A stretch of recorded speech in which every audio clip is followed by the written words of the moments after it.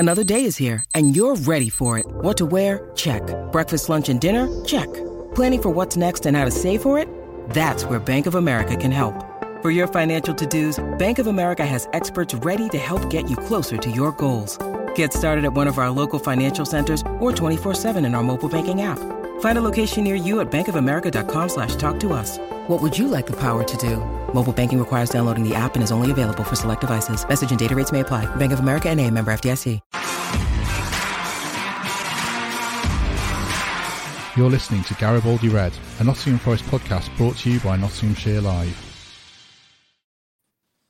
Hello and welcome to Garibaldi Red, the Nottingham Forest podcast from Nottinghamshire Live. My name is Matt Davis, hosting as ever, and we're joined today by Reds legend Gary Birtles returning to the show and Forza Garibaldi co-founder Greg Mitchell to talk about, well, yet another defeat, but maybe some positivity and maybe some, I don't know. I mean, that's one of the topics we'll come across. But good afternoon or good morning, gents. Are you both well?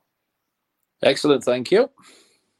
Good. Thanks for joining us again. Both of you are friends of the show, so thanks for coming on. I mean, Gary, I'm sure Greg won't mind giving Gary first dibs as a club legend. I mean, what did you make of last night's game? It's just a hard watch at the moment. It's just so difficult. I said the last time I watched it, I kept switching over to Mrs. Brown's Boys Christmas specials. You know, it was that difficult to watch. I just needed cheering up a little bit. And Norwich was always going to be difficult. This run of games was always going to be difficult. But there just doesn't seem very much improvement at the moment. And I don't put this down to Chris at all. I think maybe the players are getting found out a little bit. Maybe they thought they were a bit better than they are.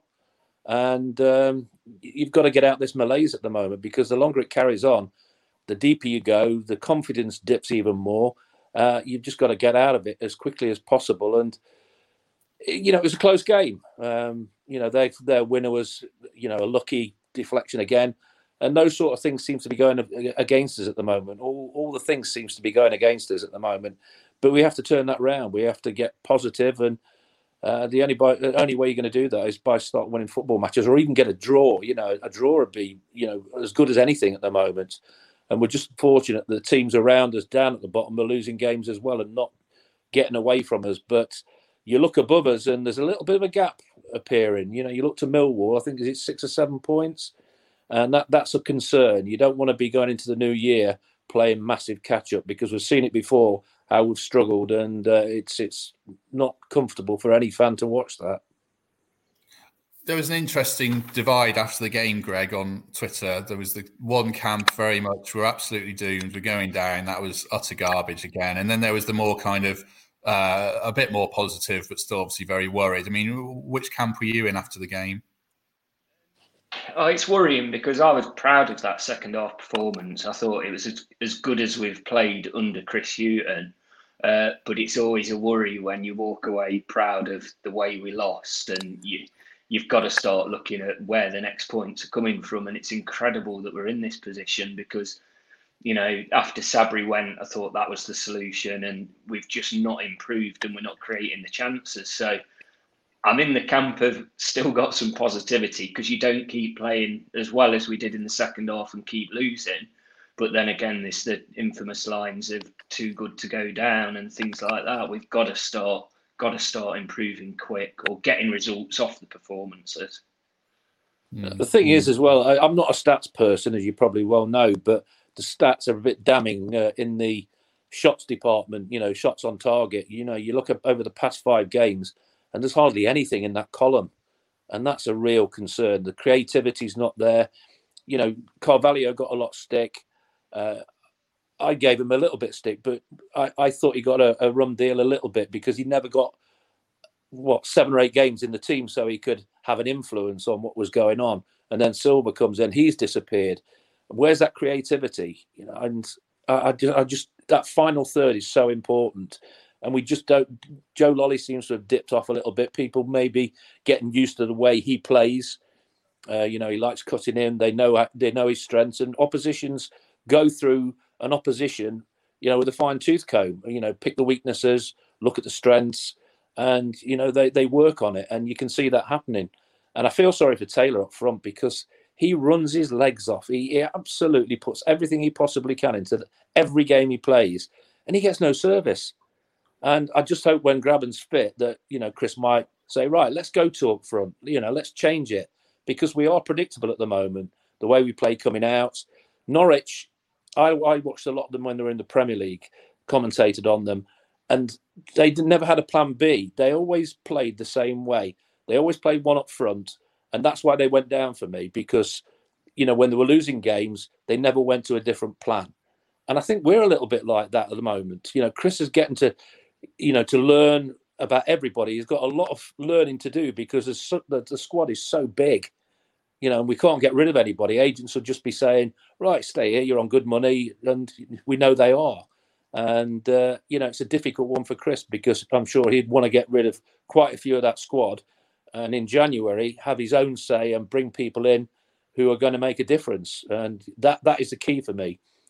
Try and win a couple of games, try and catch up a little bit in the league, get into January in a safer position, and hopefully then Chris will be given the wherewithal to go out and pick whoever he wants to pick and bring them in, because that, I think, with the Forest fans has been the big annoyance. The recruitment, it's not been particularly good. We needed strikers. Lewis Graben scored the goals last season. I always said if he'd have got injured last season, we wouldn't have been anywhere near the playoffs, because nobody else apart from Joe Lolly was chipping in. So, things have got to change. I think everybody knows that creativity's got to come to the club, and hopefully Chris will get the wherewithal to go and do that. How many goals would you get in this team, Gary, when you were playing? I've no idea. If you haven't got a John Robertson or a Martin O'Neill, wide, I was lucky. Yeah. Crikey, how lucky was I to have those two guys? But we had creativity all the way through. We had Archie Gemmill in the team, Ian Bowyer, who scored goals for fun from midfield. That's what we haven't got at the moment. We haven't got a midfield player who is chipping in with goals. We haven't got a centre half who's coming up and scoring, 4 or 5 goals. We've got nobody scoring goals at all at the moment. So when you've got none of those, that's when you're in massive trouble. And that's the conundrum Chris has got to try and solve, but it's not easy. What did you make of the first half, Greg? Because I was moderately encouraged. I mean, I thought some of the passing was absolutely horrific and the pedestrian play through midfield, but they were decent enough, and then they go and shoot themselves in the foot yet again, don't they? It's the Forest of last year, conceding in the 48th minute. Games never go 48 minutes in the blooming first half. We're cursed. I swear we're cursed this year. But the first half, I didn't enjoy it that much. I was frustrated, but towards the end of it, we did look a lot better. Gave us hope going into the second half, which we were kind of proven right, because we did play a lot better. But going back to Gary's point about things like the midfield and having that people feeding them, we've got the opportunity to have 5 subs this year. If we'd have had Silva, Cash, Carvalho's on that bench, we're missing that creativity so much. And those options that last year only having 3 subs and having the 5 this year, it's just a crying shame with our massive squad. There's just not anywhere on that bench where you think they're going to change the game for us. I can see you nodding along there, Gary. You agree with that, do you? Absolutely. You always look at a bench and you think, well, how strong is the bench? That's one of the things I always look at first when the team sheets are announced. When I'm commentating, how strong is the bench? If need be, who can come off and make a difference? And I don't think we have that at the moment. When Amiobi's on the bench, he can come on. He creates a little bit of a spark. But at the moment, I think he's that solitary figure who's trying to do that. And, he's trying maybe too hard, and, he loses out sometimes when you think, well, he could pass it. He's trying maybe one thing too many, but I ain't got a problem with that, because at least he's trying. He's trying to make a difference. He's trying to create something. And he's the only one at the moment. You think when he's on the ball, something might just happen. And you need 4 or 5 of those, but there's not at the moment. And everybody I hear saying at the moment, when Colback and Yates are in the same side, it's a very negative look to the game. And I think the problem we've got, because we play the way we do so deep, that when when we do break, Taylor's by himself and there's no support for him, and then everything breaks down because of that. They get back, the opposition get back. They've only got one to mark, so that's not a problem. And then, that we just hit a brick wall, and then we're under pressure again. And I just think teams, have worked us out a little bit. And, it's just a very difficult thing to get out of when you're down at the bottom of the league. Do you think the last couple of games have highlighted just how kind of Forest are quite pedestrian, aren't they? Norwich and Reading pass the ball so well. And David Prutton on Monday talks about a lack of pace in the Forest team. I kind of feel like the last two games have just really highlighted that. I mean, what do you reckon, Greg, about that? Yeah, absolutely. We're relying on one striker up front who, he looks fed up. He looked fed up when he came off the last game. And I don't know whether he got injured yesterday, but at least he acknowledged the manager when he came off, which was a bit better. But we're relying on young Swan coming through and suddenly being this striker or whoever's going to help. And Guerrera, who, he didn't cut it at Olympiacos, so I'm not sure how well he's going to do here. It is a worry. The more you talk about it and the more you think about things, the more worried you get about where we're going this season, to be honest. I mean, Gary, you can talk more about strikers from a qualified position. I assume that Taylor came off after 60 minutes because he's played so many minutes, but do you think that's right? Or do you think that Hughton was looking at it tactically and made a rather curious change? I'm always curious when the striker comes off. He's playing a thankless role at the moment, and he's doing it well for me. He never shirks out of anything. You see him close down. You see him sliding into things to try and get blocks. But you can only go so far with what he does up front, because he needs help, and he's not getting that service. Strikers thrive on service, and if they don't get it, they get picked out because they're not scoring. Their influence in the game isn't as sufficient as it should be. And it's easy to pick on a striker because they're the ones who get paid the most money. They do the hardest job in the business. They score the goals. And when it's not happening, you're losing games, you're not scoring goals. The first one you look at is the striker, which would be unfair for me because, as I say, I played up front by myself. I played up front in the European Cup final against Hamburg. And I'll tell you what, it's not easy. And, I played in a fantastic team with fantastic players. But, we were under pressure in that particular game, and it was the job I had to do. And I knew that. And, you just get on with it. But on a weekly basis, it must be devastating continually not to get the opportunity or a half chance. And when the half chance does come, the goalkeeper saves it. That was it the last game when he was close in the ball to the far post. And, people say he should have scored. The keeper made a decent save. But when you only get one of those chances per game, that's when it becomes difficult for a striker. You're expected when it comes your way to put it away.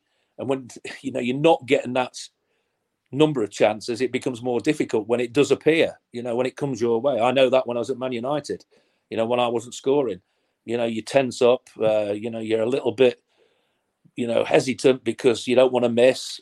And, I know exactly what he's going through. And I think you've got to persevere with him. I'm fed up of all this, all this talk about number of games. You got Jurgen Klopp banging on about, too many games, this, that, and the other. I counted the games over 2 seasons. I've mentioned it before, 136 games I played from the start, where, the friendly games when there was no such thing as a friendly under Clough. We talked about this before. But, it's December. It's not April, it's not May, it's December. It's a privileged position you're in playing professional football. Get on with it and enjoy every minute. Don't tell players they're tired because then they'll feel tired. It's a great, anybody would love to play. Ask people who have to go and work in the NHS how difficult that is. They're playing football, for goodness sake. Stop whinging about tiredness. Give them a day off training. Don't go on the training pitch. Clough used to do that with us. He used to come in and give you a couple of days off. And I'll tell you what, that didn't half lift your spirits. When you come in, all right, I'll see you. You're on Tuesday, right? I'll see you Friday. It lifts you. And then you come back in refreshed. Can't wait to get back on the training pitch. Can't wait to play a game. For goodness sake, these managers, stop whinging. Just get on with it. Players now, the privileged are on big money. Get out and play the game and enjoy every minute you can on that football pitch because it's a short career. And not everybody gets that opportunity. And I feel for Taylor when he gets dragged off. He didn't look happy. I'm delighted he didn't look happy. I wouldn't want him coming off and with a smile on his face. So yeah, it's we've got to change something round, I think, on the pitch. And if Grabban gets fit, I'd love to see Grabban and Taylor play up front together, because I think that would work for Grabban, because his work rate will be done by Taylor. It'd be perfect for him. He could feed off Taylor because Taylor had it. He'll flick things on. He'll cause defenders to make mistakes. And then Lewis, we know what he can do in those final 18 yards. He's, if it comes his way, generally he'll hit the target, and he'll get the goals. So it'll be interesting to see when he is fit whether Chris goes with the two up front. It's two up front, and not the thing you'd like to see now, Greg. We've got to do something different, haven't they? Like yeah, Gary said. It has to be. Like, if it was a like-for-like substitution yesterday because of tiredness, that doesn't solve the way the game's going, does it? That wasn't anything different. That was just changing a player for, arguably not a better player. So I worry about the Grabban situation, because it has been quite quiet.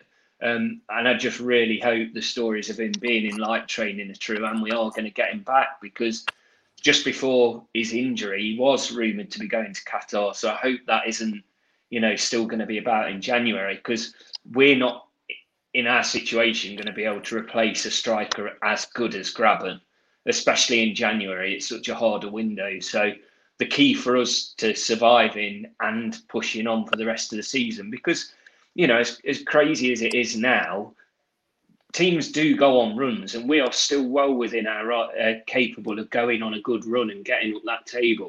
We need Grabban more than anyone in that team at the minute. The worrying thing for me at the moment, you look at the teams above us, you look at Luton, they shouldn't be above us. They've got the lowest budget in the Championship, and they're punching well above the weight. You've got Rotherham above us, you've got Coventry above us. The teams there shouldn't be better than us. They're there by right. No, they're not lucky. They're there. They deserve to be where they are. They're playing better than we are. They're creating more chances than we are. And we have got to do something quickly to turn it around, because that's what people look at. How can those teams be above us, with the amount of money that, has been spent on the squad, and there has been a lot of money spent on the squad. It's, it's crazy amounts. And, I've heard Forest fans now saying, well, things aren't right behind the scenes. That's a load of baloney for me, because they couldn't have done more behind the scenes for everybody. The fans, they talk about the new stand. I don't know when that's going to happen now because of, what's happened, obviously, with the pandemic. So all the, the stuff about, well, things aren't right behind the scenes. The owner couldn't have done more to get things right for the football club. The recruitment is one thing I think hasn't gone well, and that's got to improve. And it'll only improve if you give Chris Hughton the wherewithal to go and do it his way and bring his players in. Then people can judge what he does, who he brings in, and say, right, well, Chris brought these players in. They're not done very well, or crikey, look how well, they've done since, Chris brought these players in. He has to have carte blanche on who he brings in. Greg, we'll come to you. I know you met with people from the club this week or last week with your Forza Garibaldi capacity. So we'll talk about that in a bit. There's an interesting question here. I mean, we talk about recruitment. One absolutely fell piece of recruitment is Zach Clough, but he did score a couple of goals in a friendly in the week. And I think we're clutching at straws in a sense, but he is creative. Is there a case to be made for giving him a go in desperate times, do you think? Greg, I'll put that on to you, sorry. I think with the way we are at the minute, I think if this, this splinter squad or bomb squad or whatever people are starting to call it is right, if we're paying them the money, give them the chance. They're not really going to do much worse on the training pitch than the current guys are they? And if Zach Clough is playing well and is fit in the under-23s, just get him training with the full squad. He might be desperate for that chance. And, he's clearly, hopefully, not done anything wrong behind the scenes to put him in there. He's just not in favour. So if we're going to pay him, get him training with us, get him playing. And I'd say that for some others as well. If we were doing a lot better, it wouldn't be as necessary. But we've got a big squad for a reason. Why not? True. There's a point here that Greg Orb says that he's not in the 25-man squad, which I think is true, but I think you can change it in January, so he might have to wait. Yeah. Well, I thought he'd gone. When somebody said, Zach Clough's still at the club, I think it was Nigel Clough, because Mansfield played a game at the training ground the other day, I think. And that's it, yeah. And he said, "Oh, Zach," I said, "You're joking? I thought he'd gone." That's how long it is since he's been involved. I mean, I commentated on him when he was at Bolton, and he was their best player. He was creative, he was scoring goals, and when he came in, I thought, "Oh, what a decent buy, this lad's been." But then, like you say, Greg, he didn't get a chance, a regular chance, and then you suddenly fall into number maybe 30 out of 35 in the squad, and where's your next game coming from? And you're demoralised. There again, though, would his agent say go out and on loan, go somewhere and prove a point? I'd want to go and prove a point if I'm not in contention. So I don't know what the situation is there either. Yeah, I mean, perhaps a more viable option is Brennan Johnson coming back in January. I saw another video of him in action for Lincoln last night, absolutely tearing it up in League One, although I think this was in the Paint Pot Trophy thing. But he's playing very well. From a young player's point of view, Gary, would you bring him back, or is it better for him to stay at Lincoln and develop, and Forest gamble that they do stay up without him? Well, if they do bring him back, then massive pressure comes on his shoulders, because the only reason to be brought back would be to bring him and put him in the team, I would think, not sit him on the bench, because no point in bringing him back if all he's going to do is sit on the bench. Do you give him a chance? I look at Gareth Southgate, with the England job, he's prepared to give young players a chance if they're playing well for their teams. I know it's the Premier League we're talking about, but players in form, you should give them a chance. Don't just leave them on loan. Younger players may be different a little bit because, like I said, that pressure thing, if they do come back off loan and they're thrown into the deep end with a team that's not playing well, not scoring goals, that pressure becomes very intense. And if they don't do it, then, they're out again on in the background. Will they go backwards? You look at Ben Brereton, he was suddenly moved when he played. He was up front. Then he got moved to the right, didn't suit him, and he dropped off. His confidence went rock bottom. So that's how quickly things can turn around for you as a player. So you've got to be careful with the younger players. But if it continues like this and he does keep ripping it up there, then bring him back and say, right, okay, I'm going to give you an opportunity and let's see what you can do. You can't lose by it if you're not doing particularly well at the bottom of the league. Give it a go. You give him a chance and say, right. I was lucky. I was given a chance at that time. When Peter With was sold and Steve Elliott, the lad, came in. He was terrific in the reserves, great goal scorer, but just didn't happen for him in the first 4 or 5 games. Then I got thrown in, and I was lucky that I'd got somebody who backed me. And he said, right, you're playing well in the reserves. Right, you're in the first team, go and do it. And, you're lucky to get that opportunity. And I haven't got a problem with, no matter how old they are, if they're good enough, give them a chance, see what they can do. What about you, Greg? I mean, I'd 100% recall him and play him straight away, but what do you do? I'd love to. I'd recall him. But it's all this. Are we allowed to recall him? I don't know whether there's a clause. I think we are. Yeah, I think we are. It's a no-brainer then. Get him back, even if we do buy other strikers, because if Graben's not fit and Taylor gets injured, where on earth do we go? We really have 0 options there to get us out of this predicament we're in. I'd get him back. I'd get Carvalho back, and I know that's such a. There's so many different arguments about that, but I would. This is Chris Hughton's team now, not any other managers who made decisions before him. And he's obviously a proven manager. I think he's got the best record in the Championship throughout the years he's been a manager. But it's a long-term project for him. With Brighton, I think they went 12 hours without scoring a goal. We only did 6 hours. But the problem with our football club, as we've always known, is we don't give managers the chance and the time that teams like Brighton would have done, and they reap the rewards 2 seasons later. I don't believe if we are not in the top half this season, then who's saying they won't change it again and we're back in square one and a new manager comes in, players are on loan who he'd rather be playing. So we've just got to let this guy, this proven very good manager, stick with us, even if it doesn't go to plan this year. I mean, the overall problem is we just don't look like scoring at the moment. Full stop. That's the thing. Even set pieces, we don't look like we're going to score from a set piece, and we look like we can always give one away early in a game, or we can make a mistake early in a game. And every time we do make a mistake at the moment, teams are capitalising and punishing us for it. And it's all right saying, "Well, we're unlucky this, we're unlucky that." You make your own luck sometimes. You have to, and stop blaming bad luck. But I was lucky never to play in a team that was struggling at the bottom of the table. I was always, when I was at Grimsby, when I was at Notts County, Man United was the biggest struggle I had, to get in the top six, and I couldn't score and I got a bad injury and all that sort of stuff. So, I don't know what it's like to be down at the bottom of the league. It must be absolutely awful, but you've got to stand up, as a player, as an individual. And, I'm surprised Michael Dawson's not been involved in anything under Lamouche. He's left out. And at that particular point, Michael Dawson was needed in that team at the back end of the season, because we're conceding goals from things coming in the box. We didn't have a leader out there. Had he been in that team for 3 or 4 games, or come on 10, 15 minutes from the end of a game, we would have been in the playoffs, guaranteed. But nobody used him. Nobody utilised his experience.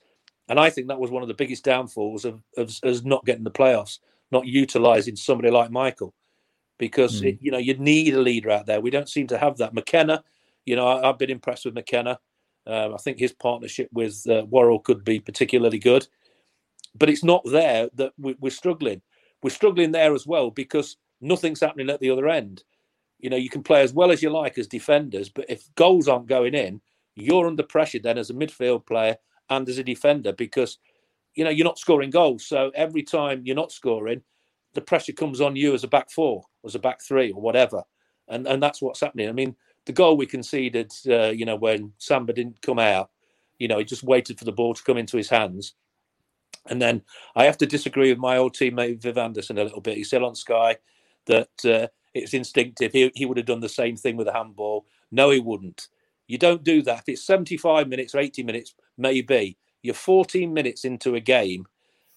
It's 0-0. You don't go and handball it there. You go 1-0 down. You've still got 11 men for, nearly an hour and a half, hour and 15 minutes or whatever. Don't do things like that. Go 1-0 down.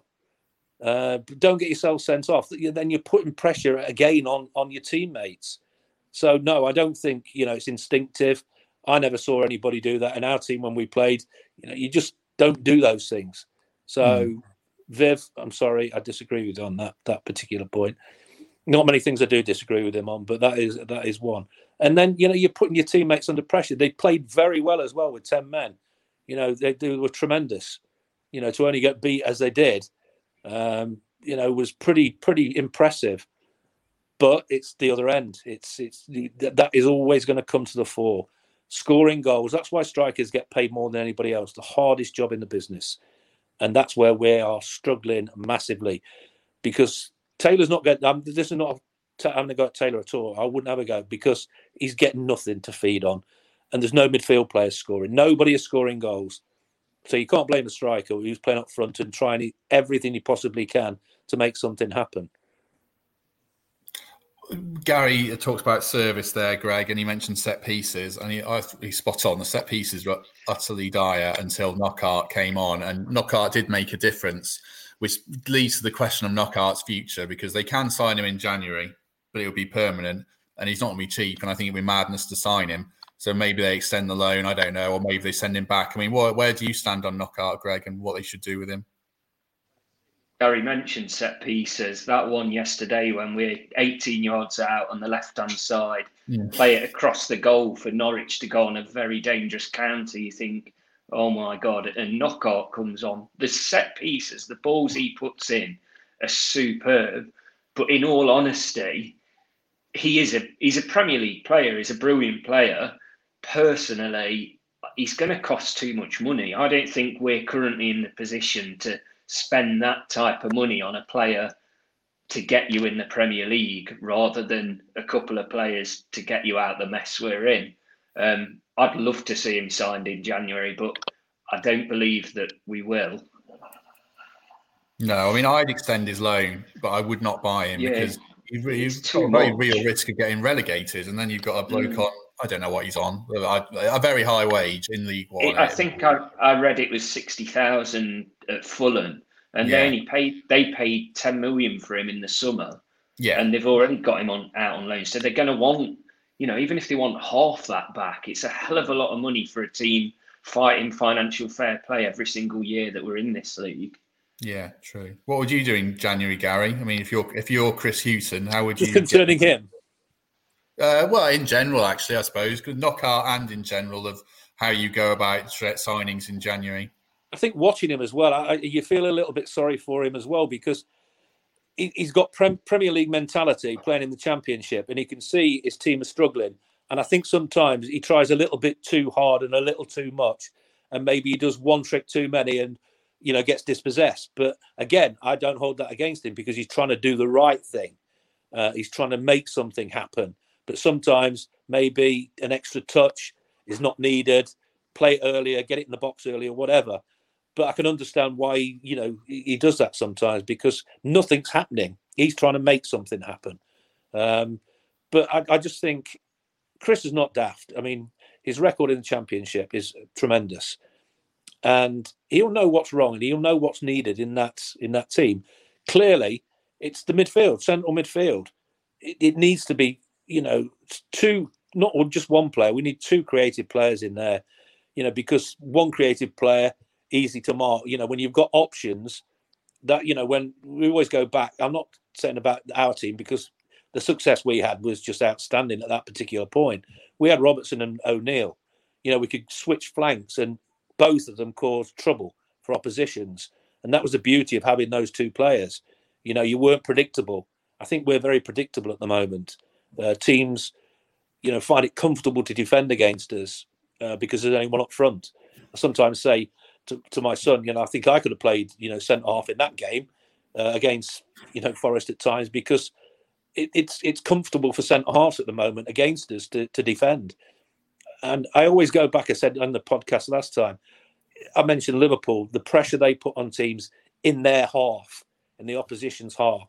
They pin them in, they don't let them, they don't let them out, they force mistakes. And, the number of goals they score because of that, the work rate there. And I don't think we do that enough in the opponent's half. And if you do that and put teams under pressure, then mistakes come. But I don't think we've got enough pressure on oppositions at the moment to force mistakes and to make things happen in that final third. I mean, they don't press the ball at all, do they, Forest? I don't think they press the ball. They sit back. I mean, that's a way of playing. That's fair enough. But Norwich pressed Forest, and I thought they coped well second half. Actually, Forest they passed it much better. But first half they couldn't. They couldn't string two passes together, could they? So you're right about that. You made a very good point earlier on that I meant to address about pedestrian way we play it. It is slow, it's laborious, and we used to play in training. We used to play 3-touch, 2-touch, 1-touch. You start with 3 touches, and you don't need 3 touches. Then you go to 2, and then 1 touch, and that just helps you so much when you go out on a pitch on a Saturday. The 3 touches, you'll get closed down, you'll get dispossessed. You go to 2 touches, and you'll cause problems. And if you can mix that with 1 touch in the final third, you'll cause even more problems. But we have too many touches on the ball. We don't get the ball in the box early enough when we've got the opportunity. We take 1 touch or 2 touches too many. And that I think we look scruffy in the build-up sometimes. And you look at teams that I always go back, look at the teams who got into the Premier League, and you look how Leeds are doing. You look at West Brom, they're struggling a little bit, but they got there by having the players in the right areas, the creative positions to cause problems. They moved it quicker, and they look more athletic than we do. But, half the time the problem is because we've only got one up front to try and find. It's difficult when you've only got that one outlet, for a player who's got the ball at his feet. You can get it wide. Yeah, you'll see Christie going forward. but then it seems to break down. It's so difficult to watch at the moment. I feel sorry a little bit for Chris because, he's got that many options, that many players to see and try and, get his best 11 in his mind. And it's got to be so difficult. I don't envy him at all, but, he's done it before. He's a calming influence. And he just hoped that he gets the right players in January and that we're not really, really in trouble going in the back end of January. In December, not too bad.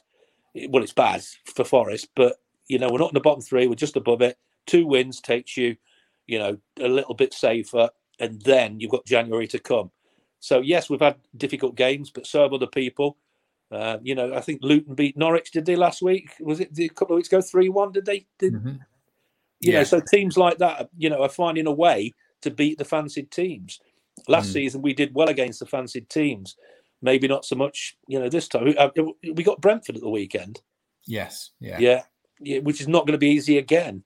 The run of games before it started was going to be difficult. It's even more difficult now because we can't get near a win. We can't buy a win at the moment. And, the longer that goes on, the confidence is going to go even further down the pan. And, it's difficult for Chris to raise everybody. Will they stay up? Are you asking me that? Yeah. I don't see why not.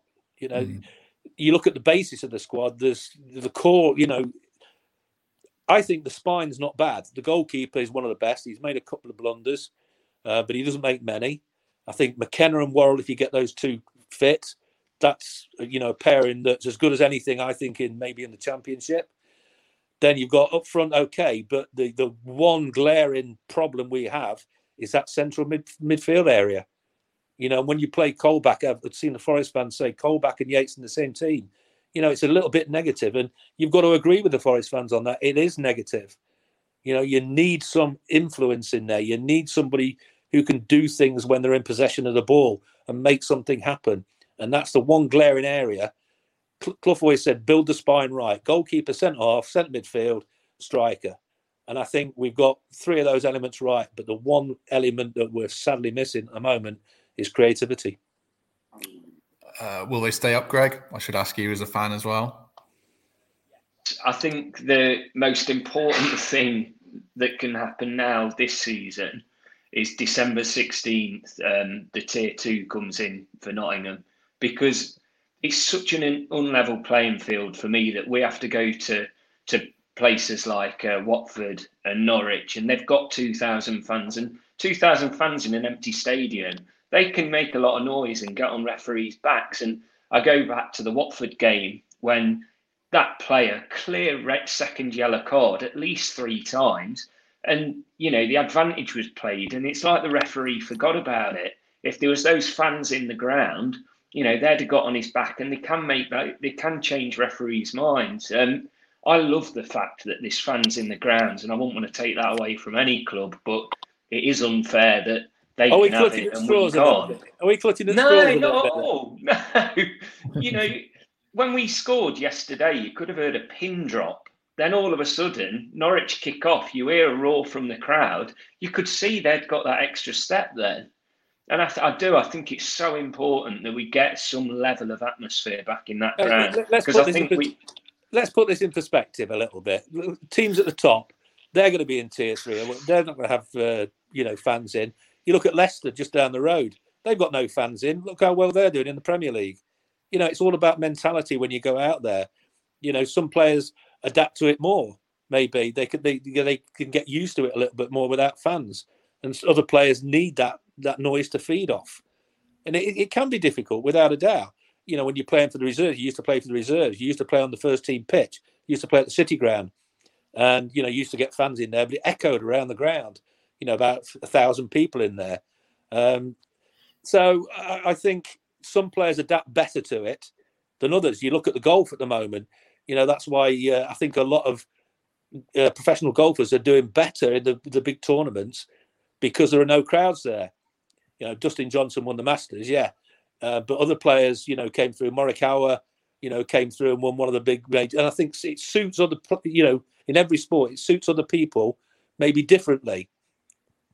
Cricket's a better, thing to look at as well. didn't seem to affect cricket at all.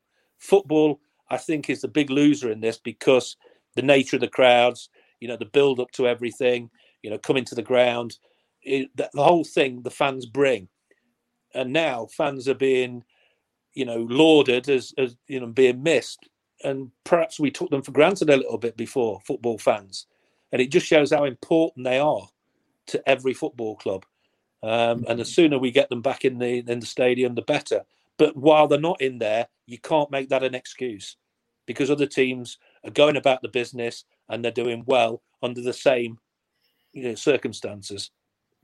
Since we're talking about fans, then obviously, Greg, you're co-founder of Forza Garibaldi. You and who was the person you went with? Matt Droid. Yes, sorry. Matt, you had the opportunity to meet with senior figures from Forest recently and put across some of the concerns that fans have expressed about kind of the flow of communication out of the club. I mean, what can you tell people about that meeting? First off, it was unplanned. We did genuinely need to get into the ground to sort out potential displays for when we get back. We're hoping to get back on the 26th. Well, not so much us, but 2,000 fans. And we'd love to be able to do something. So, the club approached us and said, we need to talk about getting fans back in. And we just thought it was a normal meeting. But when we got there, it was with the CEO, Yanis, who's been, he's getting a lot of stick online at the minute. The chairman, Nick Randall, Johnny Owen, and ourselves. So we didn't have time to plan. We didn't have time to think up a lot of questions. But to their credit, we spent 2.5 hours in a room with them and asked them pretty much anything we could think of at the time. They answered a lot of our questions. They couldn't answer some. To be honest, they gave me a bit more hope than when I had when I went in there, because it's clear they are planning on being here for the long term. It's hard because we've got a lot of stick the last few days online for not coming out and saying exactly what was said, but we want to give the club the opportunity, and we said this to them, that they don't need to just speak to certain groups, whether it be Forza or the Trust. They need to come out and address the fans like they had done back in 2017. The chairman's very good at that, very good at speaking. And I think it's about time, and it's only fair that these fans that have sat at home for the past, 9 months get to hear what some of the good things that are going on within the club. They admit they've made some mistakes. We spoke about things like, we asked the question about Ben Watson not being acknowledged. And they admit when he left, and they admit things like that were mistakes. The original season card, debacle, you could say. We spoke about that at quite some length, and they do see mistakes have been made, in my opinion. This is just my opinion, but I do hope now that they're willing to have a look and have a few discussions with fans, because there's positive things coming out of the club. They spoke about certain things that they've been doing, and Yanis, the CEO, spoke for 2 or 3 minutes really passionately about what they've been doing within the club. And afterwards, all I said to him was, that's what fans want to hear. Like, why aren't we hearing things like that? Give us a bit of hope, especially why the only way we get to vent at the minute is online. We're not going down the pub after the game, and we're not speaking to our own friends in the ground. We're quite distant from everything that's going on. And whilst this silence, things are going to bubble behind the scenes from the fans. So I'm hopeful over the next month or so, there will be a few good developments from within the club, and we'll all get to hear about them. From a former player's point of view, Gary, I mean, they've been pretty welcoming to you, haven't they, the current ownership? Yeah, they certainly have, but it doesn't matter about us, ex-players. It's not about us. It's fantastic, because in the past, we've sort of been punished for what we've achieved, by previous managers, and, you wondered why, because we never sort of went after the glory of it. We won the things we did. That's how we addressed things. We just got on with it. Yeah, we won it. We never said, oh, look at us. We did this, we did that. And, for the club to come in and be as welcoming, to the ex-players as they are, has been fantastic. But I think behind the scenes, it's looking a lot better. since Marinakis came in, he's put everything right off the pitch. You hear when things were going well, the fans, 30,000 people in there all the time, they couldn't speak highly enough of what was going on. And all of a sudden, because the pandemic's come along, we're having a bad time, playing wise. We threw it away last season, not getting into the playoffs. All of a sudden, the blame game changes a little bit. Excuse me. And I think that's wrong because they couldn't have done more. I think at the moment, I went round with them to the backroom staff to schools to talk about the dream big. And, they're trying to do all those sort of things with school children at a young age, saying, you can do these things. I mean, I came from a council estate and, was able to come and play professional football. And I wasn't supposed to be able to do that because of where I came from. I used to be a floor layer and, they're trying to do that and make whether it's you play football or you want to be a vet, you go to the schools and it's about whatever you want to do, think big. And these sort of campaigns, not a lot of people sometimes see these things that are doing behind the scenes. And I think it's fantastic. And, when the pandemic started, all the food they went, took was at the ground and took them to homeless people and things like that. They're doing all things like that behind the scenes. And I think it's fantastic. I've seen it at first hand. So, there's a lot to be positive about, but it all gets overshadowed when you're playing badly, when your team's playing badly, because if you're playing badly and you're in trouble, then obviously all the negativity comes out and all you see is what's going on the pitch, which is understandable, quite right, but let's get it right. There is a lot going on behind the scenes that is very, very good. They've got a lot of good people there. I mean, my grandson, in the summer, he goes to near the training ground. They do things for the kids there. I went to watch a couple of times there and pick him up. And, these sort of things, they're trying everything they possibly can to do the right things. And, they're, like I said, the stand they're going to build, hopefully.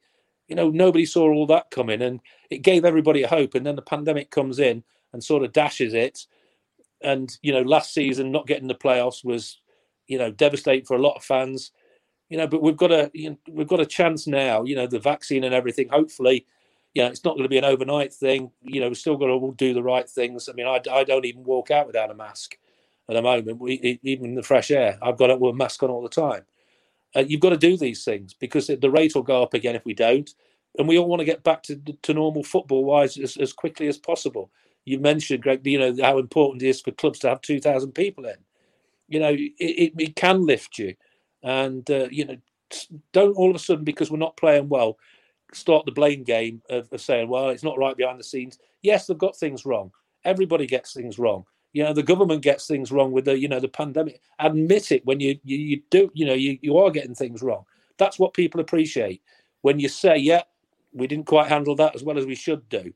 And, I think Forest, by coming out and saying those things to you, Greg, it's particularly good because you see all the time, with this pandemic, so many people won't admit that when things have gone wrong.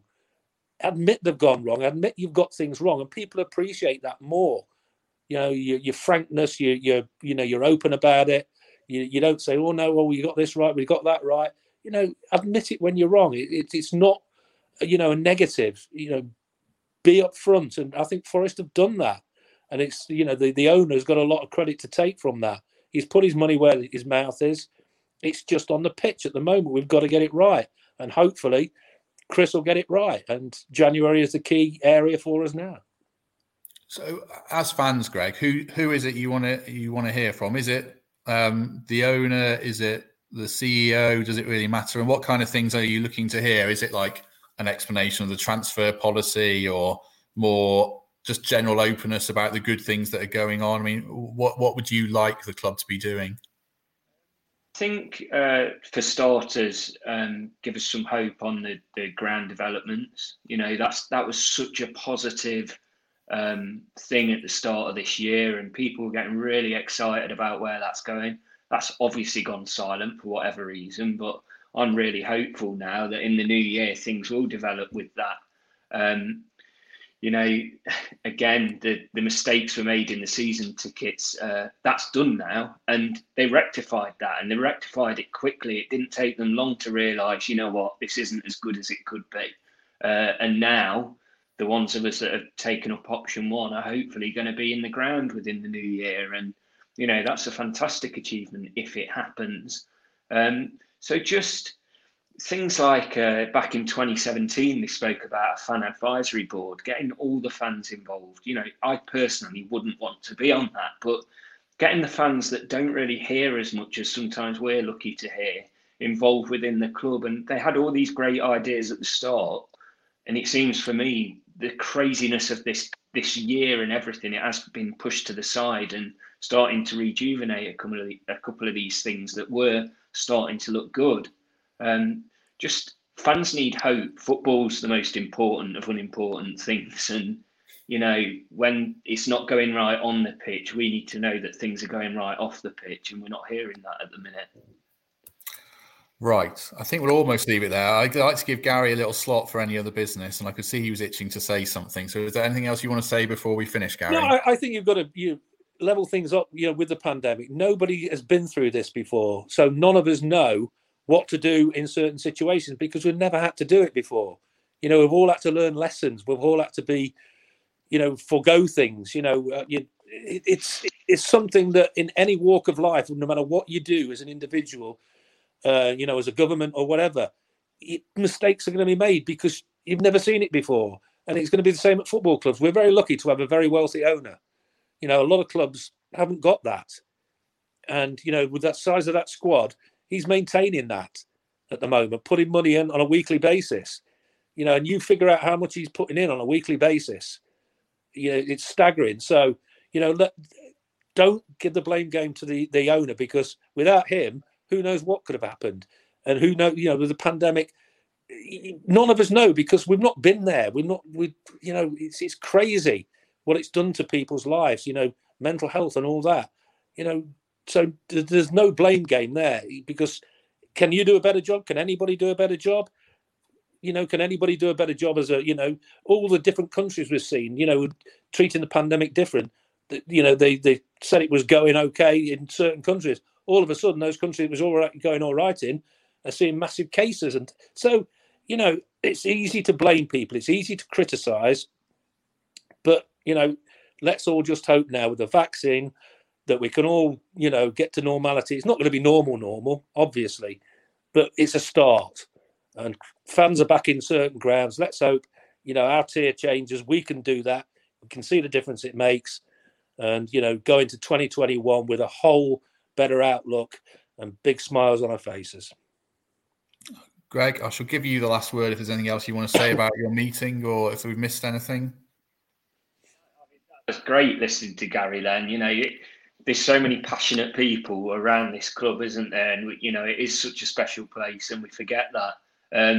The thing I read the other week was that the owner's putting in something like £2 million a month throughout the pandemic. If that's true, God, we are quite brave to, start talking about what's been going off when we don't really know the full story. But this winter now, we're starting to see a lot more hope regarding the pandemic and fans. And let's hope that on the pitch, things start improving like they seem to be within the news and stuff. Yeah, can we just say as well, we're giving people in other parts of the world stick for what they were doing during the pandemic. Nottingham's getting a really bad reputation again. And you can see why. The pictures we're seeing, you think, well, are you daft? Just, take advice. Sorry, I need a drink of water now. We're at the end of the show. But, it depresses you when you see that as well, because Nottingham's a great place to be. It's a fantastic city. And we're getting a reputation, for flouting the rules and things like that. Just don't flout the rules. Let's do what we have to get everything back to normal. It's a fantastic city, 2 great universities, 2 football clubs, a fantastic cricket ground. When Mourinho came up, when he did the foreword for the Johnny Owens book, I Believe in Miracles, and he came up incognito on the train from London to have a look at the city of Nottingham, how the football club won 2 European Cups. And he couldn't believe the size of the place, and how we achieved what we did. And that tells you what a great city Nottingham is. We had a great cricket team. We have test matches here. We've got a fabulous city to be proud of. Let's all do what we have to do to get us through this bloody awful time and come out next year when things get a bit better. We can all get together again. We can have a drink. We can have a smile. We can watch football, and we can all stop whinging about tiredness and things like that, and just, get on with our lives. But you have to do the right thing first. Wear a mask. Sew your glasses steam up. I take my glasses off. Don't worry about that. Things like that. Do as you're told. Don't think we can add to that. Rant over. My glasses steam up as well. So yes, you're right, Gary. Right, I can't top that. So I'll probably just end it there and say thanks very much to Gary and Greg, and thanks to everyone who watched along.